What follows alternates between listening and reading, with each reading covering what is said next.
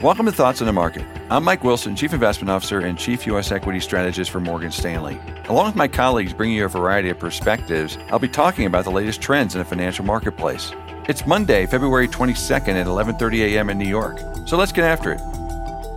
With February now almost over, things are really looking up. First, fourth quarter earnings proved to be terrific for most companies. With 419 companies in the S&P 500 reporting so far, earnings per share have come in 18% higher than the consensus estimate. Sales have been just 3% higher on average, suggesting our operating leverage theme is really playing out. More specifically, unemployment remains high, but the government support to help out means many companies have not seen a precipitous fall in revenue. Instead, fourth quarter sales actually grew 1% year over year. When combined with the lower unemployment costs and other operating expenses, profit margins have moved to near all-time highs. In short, the recession is over for corporate profits. Second, after a slow start, the vaccination process has picked up nicely. In addition, there is some evidence that the first shot of the vaccine can provide 75% effectiveness against symptoms of any kind. Meanwhile, new cases are falling more rapidly than expected, and several leading health experts are even saying we may achieve herd immunity as early as April. This is a big change from just a few weeks ago.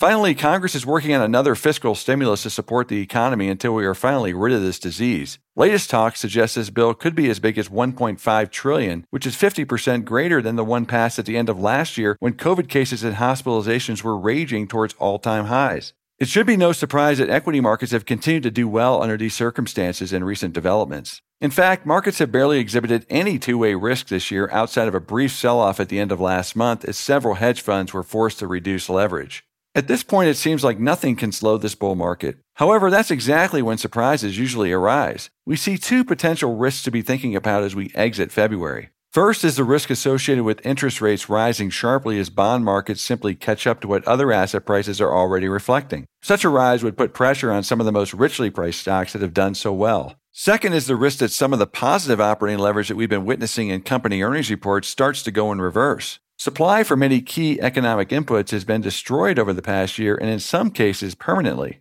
This is already starting to cause some problems for certain supply chains. Bottom line, the combination of higher interest rates and peaking earnings revisions could prove to be difficult for the markets to handle in the short term. Such a correction, if it were to arise, would be welcome at this point as sentiment and positioning have reached extreme levels.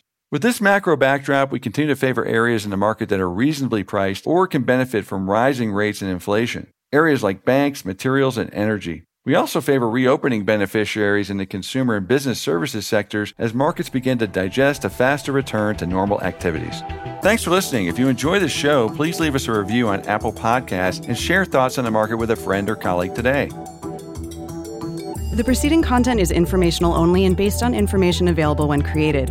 It is not an offer or a solicitation, nor is it tax or legal advice. It does not consider your financial circumstances and objectives and may not be suitable for you.